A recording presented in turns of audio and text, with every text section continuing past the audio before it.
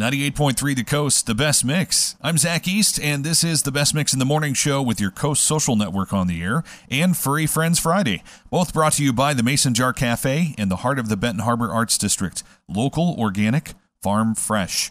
And every Friday morning on Furry Friends Friday, we've got a new adoptable pet, and this time we also have a new agency with us this morning on Furry Friends Friday. It's nice to talk to Casey from Van Buren County Animal Control this morning to talk about Simon, a very pretty kitty. Tell us about Simon, Casey. Well, good morning. Yes, Simon is an adult kitty who is just a peach. Every morning, he seems to find his way out of his kennel, so he comes and gives me the morning report of everything that he found in the shelter during the night. And then he parks his butt on my desk and proceeds to make sure that I do my job for the morning. So he really is a very social kitty. He gets along with the two office cats that I have in the shelter.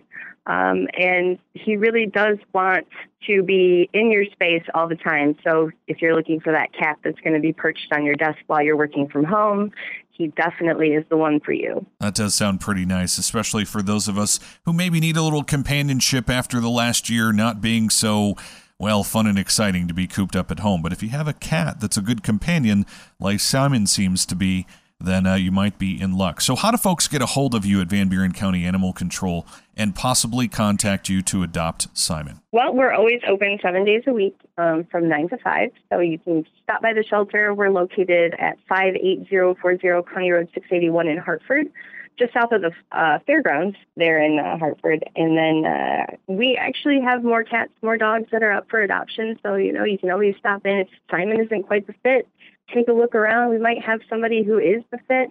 But, his adoption fee is actually only $10. He's already neutered, so he's ready to go. Adoptions are pretty simple at our facility. We're looking for homes.